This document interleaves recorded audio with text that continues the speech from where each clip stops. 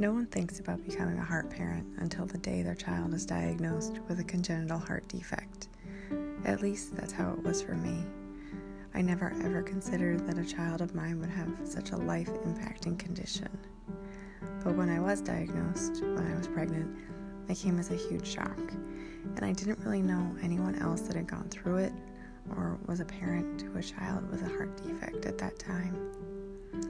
So I've created this podcast as a way to help you see that you are not alone, and there are things we can learn together as we navigate parenting our little heart heroes.